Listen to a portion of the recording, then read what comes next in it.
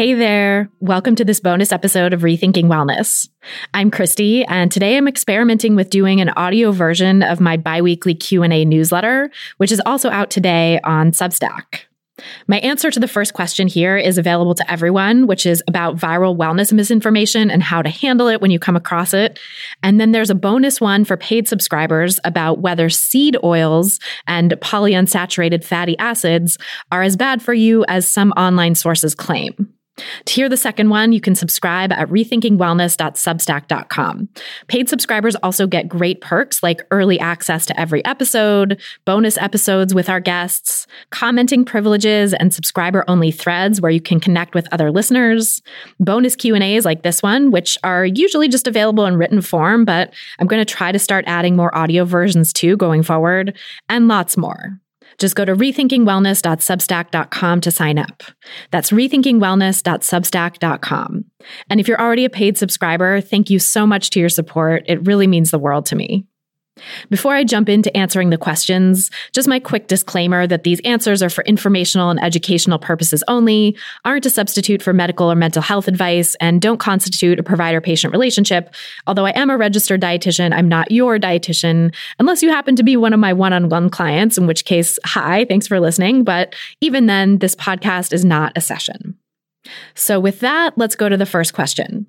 This one is actually from a reporter for the Philadelphia Inquirer, and earlier this week she asked me to weigh in on an influencer making some really bizarre and baseless claims that people could fix their eyesight by, among other things, using essential oils, which the influencer conveniently sells as a rep for an MLM.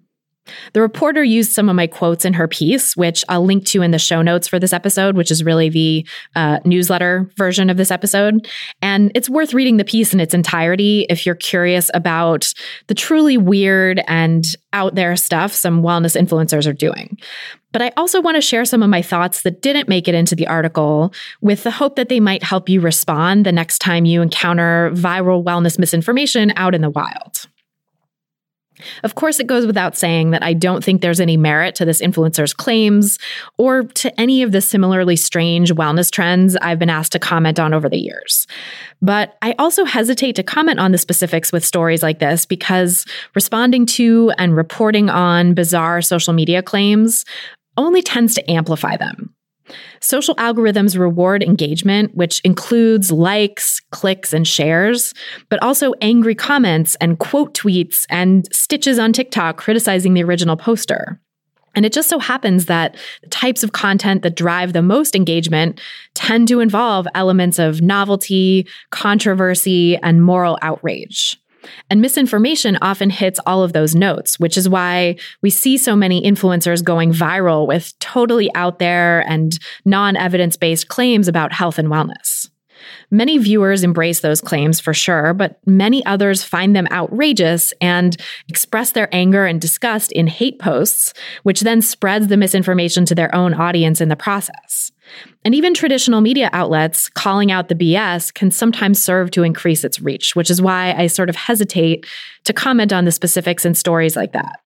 So as a general principle, I think when you see an influencer making claims that seem to turn conventional scientific and medical wisdom on its head, it's a good idea to be very, very skeptical.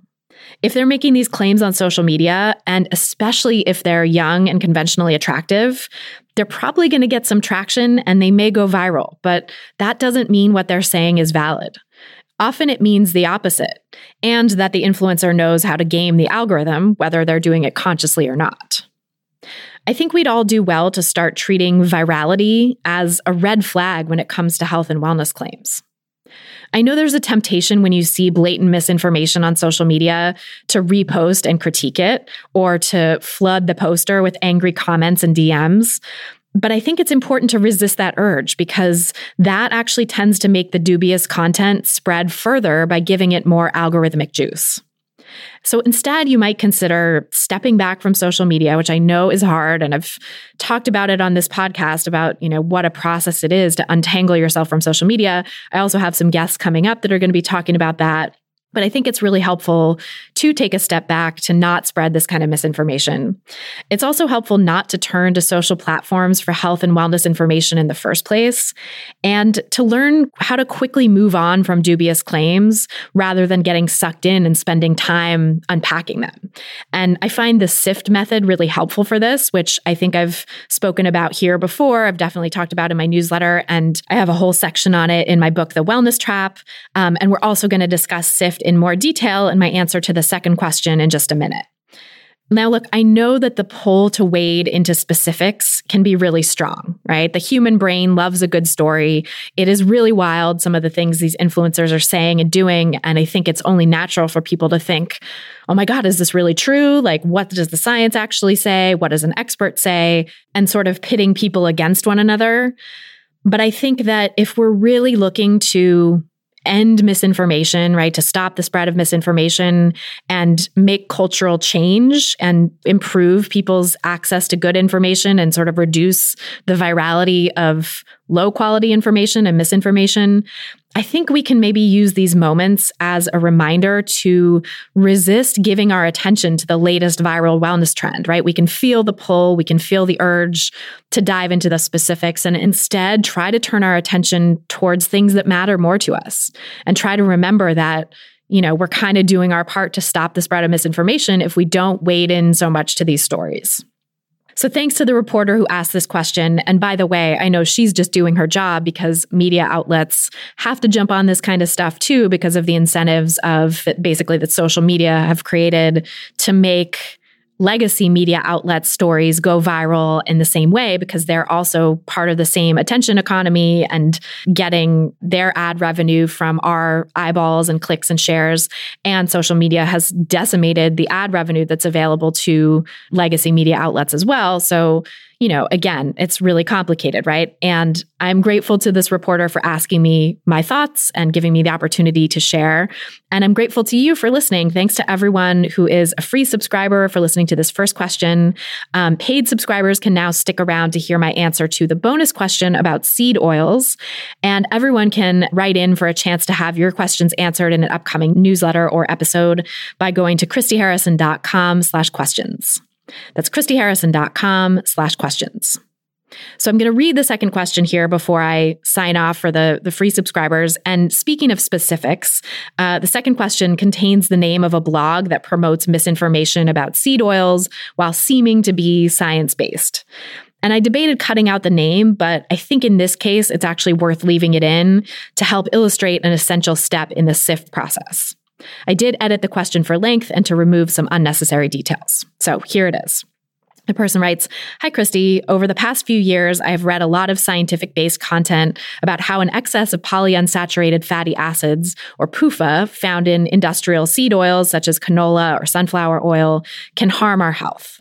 Specifically, there is a science-based blog called Fire in a Bottle, putting forward the theory that an excess of PUFA has metabolic effects that contribute to long-term health issues. Aside from the anti-processed food bias and anti-fat bias, which helps the anti-seed oil conversation to gain popularity, I can't help feeling convinced that to some extent there is some truth in the claims that these polyunsaturated fatty acids are not the best choices for us to use if we can avoid them. I've been using olive oil, butter, and other fats like tallow.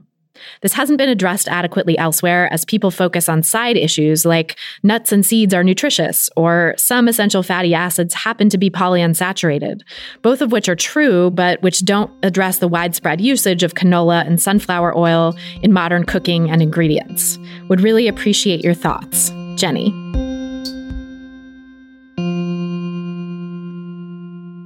You've been listening to a free preview of this episode.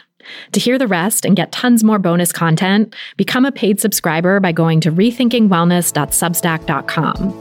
That's rethinkingwellness.substack.com. Thanks so much for listening.